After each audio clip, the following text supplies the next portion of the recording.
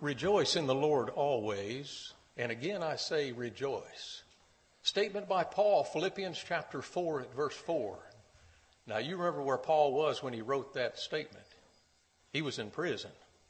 Oh, not some minimal security arrangement like we hear and read about across this land today. No, he was in prison. And he said, rejoice in the Lord. And not only that, he said, always rejoice. Wait a minute, Paul, how could that be? Just drop down to verse 6. In nothing be anxious, but in all things by prayer and supplication with thanksgiving, let your requests be made known unto God. And the result, next verse, verse 7. And the peace of God, which passeth all understanding, shall guard your hearts and your thoughts in Christ Jesus. I want to talk to you this evening about the joy of Christian living, or call it, if you will, the security of the faithful child of God. You recall beautiful Eden. God, of course, made Adam and Eve husband and wife and placed them in that beautiful setting. Now, you're aware of the transgression of that one prohibition placed upon humanity in that beautiful garden. Satan taking on the form of a serpent, the serpent more subtle than the beast of the field, and he said unto the woman, God doth know in the day ye eat thereof, your eyes shall be open. You shall be as gods, knowing good and evil. When the woman saw that fruit was good for food, lust of the flesh. Good to look at, lust of the eye. Desire to make one wise, pride of life. All three avenues she ate, gave to her husband, and he did eat with her. But then they were driven from that paradise, if you will. In a sense, paradise was lost in Adam and Eve's transgression. Someone says, we don't have a Garden of Eden today. That's right. We have something infinitely better than the Garden of Eden. Now, we need to understand the true picture to know exactly man's condition. Wherefore, through one man sin entered the world, and death through sin. For death hath passed upon all men, for that all have sinned. That's Romans 5 at verse 12. Someone comes along and reads that and suggests, yes, we're all sinners. We've all transgressed God's law. Friend, that's not what that verse is saying. That's not what that's teaching. Oh, that statement is true, all right. Romans 3:23, for all have sinned and come short of the glory of God. Make no mistake about it. But Romans 5:12 is saying that mankind, in its progenitor to Adam, is in a fallen condition. You see, sin alienates from God from that sad moment to the end of time. Man without reconciliation is alienated from God. Reaching the age of accountability, he or she needs salvation. So the human family is in a fallen condition, right? I recall in Ecclesiastes 7 verse 20, there's not a righteous man on earth that doeth good and sinneth not. And you recall Paul's statement, Romans 6:23, that the wages of sin is death. Sure, physical death is in consequence of the transgression of mankind. That's true. However, spiritual death is in the offering for those unclean in sin. Separation of the immortal soul of man from the eternal Father of spirits, death. Just as separation of body and spirit is death, James 2, verse 26. So the human family is in a fallen condition, separated, alienated, spiritually, eternally undone. So somebody says, that doesn't really sound like the basis of joy to me. We need to understand where we are, what the circumstances really are. Now I want you to listen to the best news ever to fall upon the human heart. But I don't want you simply to listen. I want you to believe what the Scripture has to say.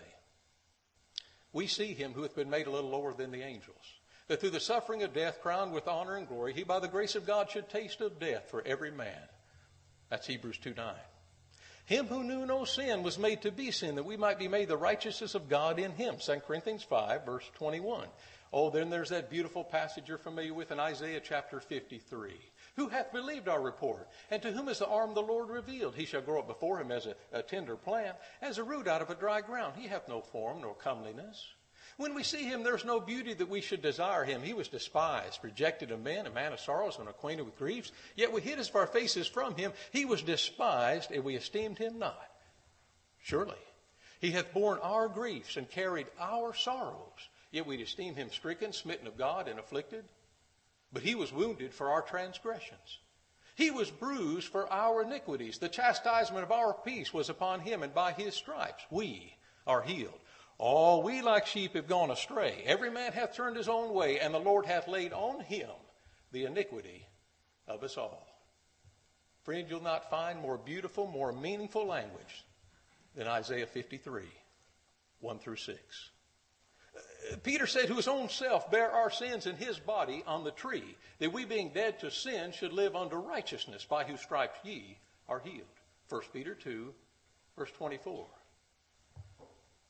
Do you hear what these passages are saying? He died for me? Right. He was made to be sin on my behalf? That's correct. He bore the stripes due me. He died the death justly mine because I have sinned and he is innocent. So it's by his stripes that I am healed. For a sinner such as I, that's the greatest news ever heard.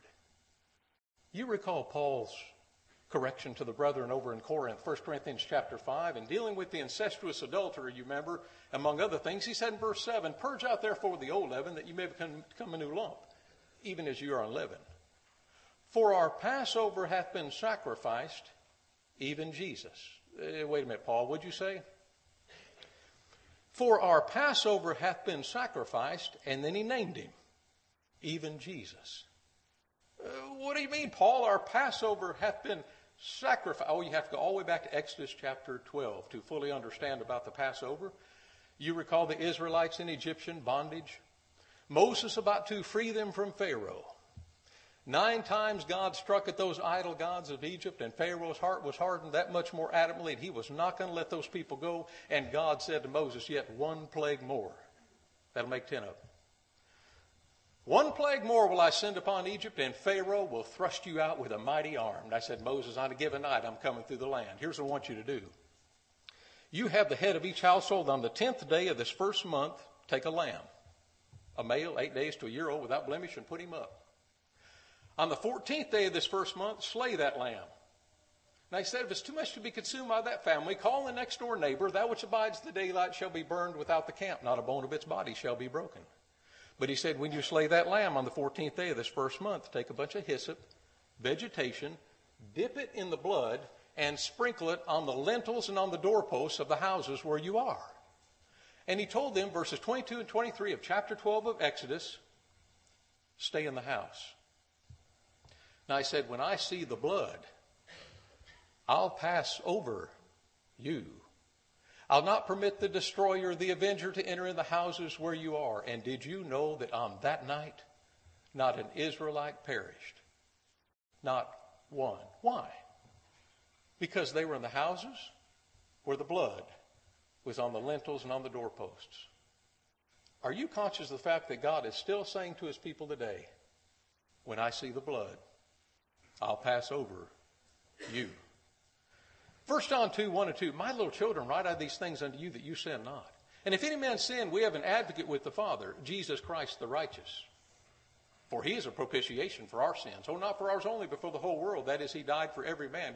We learn that in Hebrews 2, 9. Oh, but he's our comforter. He's our advocate. He pleads our cause before the throne of the Almighty. Wait a minute. So when we sin, we have an advocate with the Father, Jesus Christ the righteous? That's correct. Now you do recall that without the shedding of blood is no remission, Hebrews 9:22, and that the blood of bulls and goats cannot take away sin, Hebrews 10 verse 4. The word impossible is employed in that verse. So we're talking about the shed blood of Jesus Christ, right?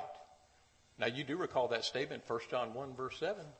But if we walk in the light as he is in the light, we have fellowship one with another, and the blood of Jesus Christ, his Son, cleanseth us from all unrighteousness. Now, friends, that's not a one-shot proposition. That's a continuing process. What's that? We keep on walking in the light as he is in the light. We keep on having fellowship with others that do the same thing, and the blood of Jesus Christ, his Son, keeps on cleansing us from all unrighteousness. Now, you either believe that, or you do not. Well, somebody says, I understand that part of it. I mean, that's just, I'm not through. I want to make sure we nail this down so that each of us, even the children, can understand it. Go with me to that beautiful, meaningful 8th chapter of the book of Romans. Romans chapter 8. Do you remember how Paul starts out in verse 1 of Romans 8? He says, there's therefore after judgment no condemnation. Whoa. That's not how he starts. Listen to it. There's therefore now, present tense and application. There's therefore right now no condemnation to them that are in Christ Jesus, who walk not after the flesh, but after the Spirit. Why? Verse 2.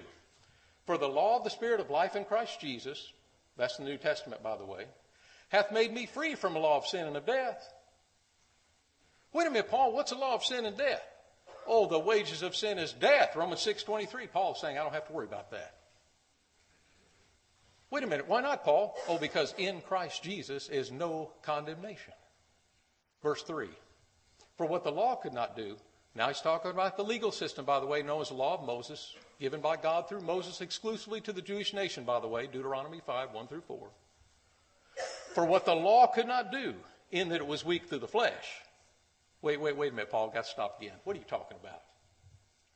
What do you mean the law was weak through the flesh? Friend, the law was never given to justify or forgive. You see, law was given to condemn the infraction of its teaching, to take note and exact punishment of its violation. Couldn't be justified. No, Galatians 2:16, for by the works of the law shall no flesh be justified. Oh, for by the works of the law shall no flesh be justified, for through the law cometh the knowledge of sin. Romans 3, verse 20. That's why in anticipation of that question, Paul said in Galatians 3, verse 19, what then is the law? Or wherefore then serveth the law? Then he answered that in verse 19, Galatians 3. He said, it was given because of transgression till the seed should come to whom the promise was made. Wait a minute. Who or what was the seed? Christ. What was the purpose of the law? Make sin sinful. That's what law did. Couldn't be justified. Somebody comes along and says, wait a minute. The only way to be justified by the law. Hold on, friend. You can't finish that sentence. Justified by the law? Friend, sinners can't be justified by the law. No, you need to word that statement this way. The only way you can keep from being condemned by the law is don't violate it. That's right. That's what he's saying. Let's look at it. Back to verse 3, Romans 8. For what the law could not do, in that it was weak through the flesh, God, sending his own Son in the likeness of sinful flesh and for sin, condemned sin in the flesh. Wait a minute. What did Christ do when he came? Someone says he condemned the flesh because of sin. No. That's what the law did. When Christ came, he condemned sin in the flesh. Vast difference. Vast difference. Sinner? Yes, sir. Every accountable person in this room. Any sinlessly perfect people? No accountable sinlessly perfect people in this room. No, sir. Well, somebody says, I don't have a prayer. There's just no... Listen to Paul. For what the law could not do, in that it was weak through the flesh, or in that I could keep it perfectly, Christ accomplished. What's that? The law condemned the flesh because of sin. Christ condemned sin in the flesh. Isn't that marvelous? No wonder he ended that chapter that way, as was given in our reading a moment ago. Romans 8:28. All things work together for good to them that love the Lord, to them who are the called according to his purpose. Just drop down 3 verses to verse 31. What should we say to these things? If God be for us, who can be against us? You know what the answer to that is, friends? It doesn't make a bit of difference. What's that? If God be for us, who is against us? And then he continues. If God spared not his own Son, but delivered him up for us all, how shall not he through him freely give us all things? Who shall lay anything to the charge of God's elect? It's God that justifieth. Who is he that condemneth? Christ Jesus that died, he rather is raised and sitteth at the right hand of the Father, ever making intercession for us. Who shall separate us from love of Christ? Tribulation, distress, persecution, famine, nakedness, peril, sword. As is written, for thy sake we are killed all the day long. We are counted as sheep for the slaughter. Nay, in all these things we're more than conquerors to him that loved us. For I am persuaded that neither death, nor life, nor angels, nor principalities, nor things present, nor things to come, nor powers, nor height, nor depth, nor any other creature shall be able to separate us from the love of God which is in Christ Jesus our Lord, through the end of the chapter, verse 39, Romans 8. Isn't that wonderful? Marvelous indeed. And notice Paul said we're more than conquerors through him that loved us. Well, Paul, how could we be more than conquerors? He said there's nothing above you. There's nothing around you. There's nothing beneath you that can sever you from the love of Christ. You're the only person that can do it. Friends, we should rejoice. As members of the body of Christ, we should be the happiest people on this good green earth, created by the hands of Him who loved us enough to let His Son die in our stead, bearing our sins to redeem our souls, that we might live with Him someday in that beautiful heavenly home above. But let's go again. In John chapter 10, verses 27 to 28, Jesus said, "My sheep hear my voice, and I know them, and they follow me. I give them eternal life. They shall never perish, and no man shall snatch them out of my hand." Somebody comes along and says, "Wait just a minute. I thought that had a familiar ring to it. That verse sounds like it's teaching the impossibility of apostasy. That sounds like once saved, always saved." Now let me say this one time. The ungodly heresy of the impossibility of apostasy is powerfully false. Nowhere ever remotely suggested in all the divine revelation. Paul said, "I buffet my body and bring it under subjection, lest after having preached the gospel to others, I myself should be a castaway." 1 Corinthians 9, verse 27. Paul, an apostle, chosen by the Lord, you mean to tell me you could be lost? Right. How? Like anybody else. Just turn away from the Lord. Just decide I'm not going to be righteous, going to be sinful. Very simple. Oh, we say, "Wherefore, if any man thinketh he stand, to take heed lest he fall." 1 Corinthians 10, verse 12. The writer of Hebrews says, "For it's impossible for those who once enlightened, having tasted the heavenly gift, having been made partakers of the Holy Ghost, having tasted the good word of God and the powers of the world to come, if they shall fall away, to renew them again unto repentance, seeing that they crucified themselves, the Son of God afresh, and put Him to an open shame." Hebrews 6, 4 through 6, right. What'd you say? Those who are once enlightened, tasted the heavenly gift, made partakers of the Holy Ghost, tasted the good word. Mature Christians? Yes. And what about it? And then fell away. Someone says, "Now, you know that can't happen." Friend, then this writing would have been the height of folly. Bear in mind, however, the writer of Hebrews is revealing the will of God through inspiration of the Holy Spirit. Peter said, "For if after they have escaped the pollutions in the world through the knowledge of our Lord and Savior Jesus Christ, they are again entangled therein and overcome. The latter end is worse than in the beginning. For it had been better for them not to have known the way of righteousness than to after having known it to turn from the holy commandment delivered. But it's happened to them according to the true proverb. The dog turned into his own vomit. The sow that was washed to her wallowing in the mire." 2 Peter 2, 20 through 22. Does that sound like once saved, always saved? Oh, the writer of Hebrews says, "Take heed, lest there be in any one of you an evil heart of unbelief in falling away from the living God. But exhort one another day by day, so long as it's called today, lest any one of you be hardened through the deceitfulness of sin." 12 and 13, Hebrews 3. You're severed from Christ. You who would be justified by the law, you're fallen away from grace. Galatians 5 at verse 4. And on we could go. Oh, yes. A child of God can so sin as to finally be lost. Make no mistake about it. But listen to Jesus. "I give them eternal life. They shall never perish, and no man shall snatch them out of my hand." Well, somebody says, of whom does he make this statement? Well, he said, "My sheep hear John Knox, John Calvin, John Wesley, Joseph Smith, the Pope, Mohammed." No, my sheep hear my voice. Oh, and I know them, and they follow the manual, the discipline, the catechism, the Book of Mormon, the Quran, the Confession of Faith, the IDs and opinions, the Senate Council, Conference, Association, Convention. No, they said to follow me. What's that? "My sheep hear my voice, and I know them, and they follow me." What about it? "I give them eternal life. They shall never perish, and no man shall snatch them out of my hand." Friend, this is the security of the saints we're talking. This is the salvation that Almighty God made available to sinners. And there are no ifs, ands, or maybes. No, sir. No, sir. You know, if we had more time to talk about it, we could deal with passages such as 1 John 3 at verse 9. "He that is born of God," that's King James, let's use American Standard. "He that is begotten of God doeth no sin, because his seed abideth in him, and he cannot sin, because he's begotten of God." Somebody says, that means once you're a child of God, you can't sin. It means no such thing. It means no such thing. It means the person who is a child of God, whose life is governed by the seed of the kingdom, which is the word of God, Luke 8, verse 11, does not walk deliberately in a life of sin. He or she has given their life to the Lord, brought this word within their heart, makes it the lamp of their life, the guide to their thought, speech, and conduct. Make mistakes? Yes, sir. Stumble and fall? Absolutely. Sin? You better believe it. That's what the blood of Christ covers. Someone says you got to be sinlessly perfect, then forget it. Forget it. Salvation is for sinners. If we walk in the light as he is in the light, we have fellowship one with another, and the blood of Jesus Christ, his son, does what? Now listen to it. Cleanseth us from all sin. Cleanses us from what? All sin. Now he goes on to say, but if we say we have no sin, we deceive ourselves, and truth isn't in us. If you skip down to verse 10, same chapter, 1 John 1.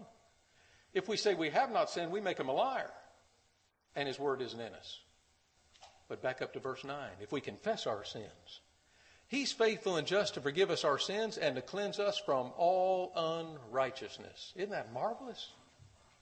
Friends, we live humble lives in the divine presence with penitent hearts and awareness of walking with the Lord. Make mistakes? Yes, sir. Stumble and fall? No question about it. That's what the blood of Christ covers. Friends, Christianity is objective. Never subjective. It's objective. It's up here. Christ is up here, our perfect example. His last will and testament is absolutely perfect. Without error, without contradiction, it is perfection. Here I am down here, very limited, very weak, very ignorant, but I'm struggling and striving toward perfection, becoming more and more like Christ each day. That's Christianity. That's what it's all about. But let's notice a couple more things. Over in Hebrews chapter 2, verses 14 and 15, we find the writer of Hebrews talking about those who, for fear of death, were all their lifetime subject to bondage. Oh, wait a minute. What did he do? Oh, he left the beauty and grandeur of heaven, came to the sinful world to walk the dusty streets, share the load with the common man, ultimately to die in your stead and mine. Why would he do that? So he may bring to naught the one that had the power of death, that is the devil. Now that settles it right there. Someone says, to what end, though? That he may deliver those who through fear of death were all their lifetime subject to bondage. Friends, to the person without Christ, death is the most horrible condition or event of life. Horrible the thought to stand before God in judgment unprepared for eternity.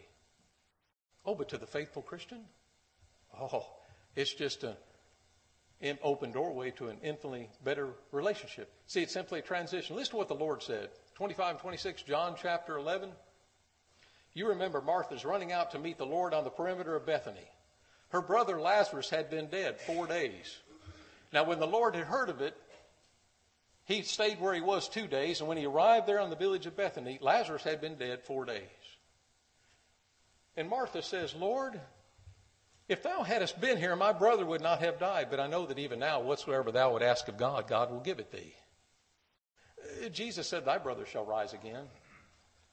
Martha said to him, Lord, I know he'll rise again in the resurrection last day. Now I want you to listen to what the Lord's about to say. And keep in mind, he never said anything accidentally. Jesus said unto her, I am. Not have been in the past or will be sometime in the future. I am the resurrection and the life. He that believeth in me, though he die, yet shall he live. And he that liveth and believeth on me shall never die. Believest thou this? Talking to Martha.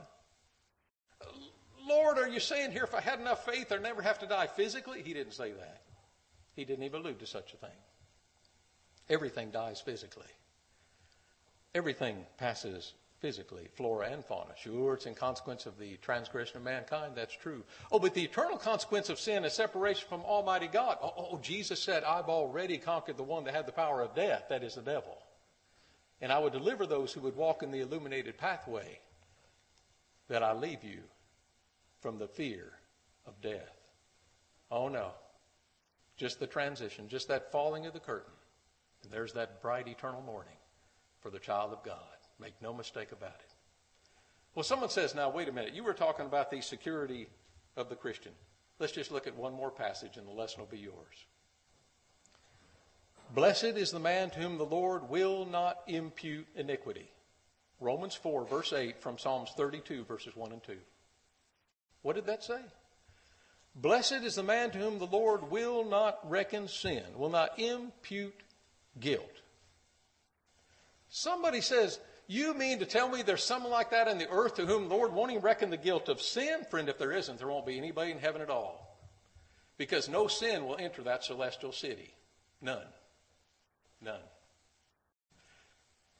Well, yes, but with all my weaknesses, my shortcomings, my limitations, what chance do I... None at all.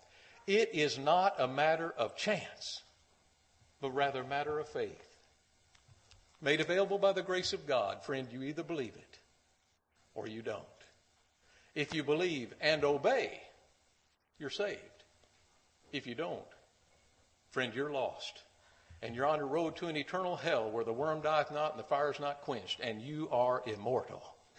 Oh, friend, I must believe it. Not only that, I must obey the simple conditions as stated in this book, in the New Testament, as to how to become a child of His. Walk in harmony with His instruction, and then I can rejoice every day of my life. The Lord Himself shall descend from heaven with a shout, with the voice of the archangel and the trump of God. And the dead in Christ shall rise first. Then we that are alive remain shall be caught up together with them in the clouds to meet the Lord in the air. And so shall we ever be with the Lord. Wherefore comfort one another with these words. 16 through 18, 1 Thessalonians chapter 4. You can't lose. As a child of God, there should be no undue anxiety. Take your cares to the Lord. And what was it you said, Paul, as we said on the outset of the lesson? And the peace of God, which passeth all understanding, shall guard your hearts and your thoughts in Christ Jesus. Friend, that's security. We should leave here the happiest people on earth, eager to share this message with all those around us who are yet out of Christ and living in the darkness of sin. If you're subject to the invitation this evening, we invite you to come. If you're outside of Christ, as we mentioned, as we do each time after a sermon, we extend the invitation. If you're outside of Christ, you'll not find a more opportune time than right now to put Him on in baptism. If you believe that He's a Son of God, you're willing to repent, Luke 13, 3 and 5. To confess His name, Matthew 10, 32 and 33. To be buried with Him in that watery grave of baptism, Mark 16, 16, Galatians 3, 26 and 27. Raised to walk in newness of life, Romans 6, 3 and 4. A new creature, 2 Corinthians 5, verse 17. Therein continually covered by His precious blood, as you walk in the light, 1 John 1, at verse 7. If you're here tonight, as a member of His body, you desire the prayers of the church, let us pray with you and for you. If we can assist you in any way, let it be known as together we stand and sing.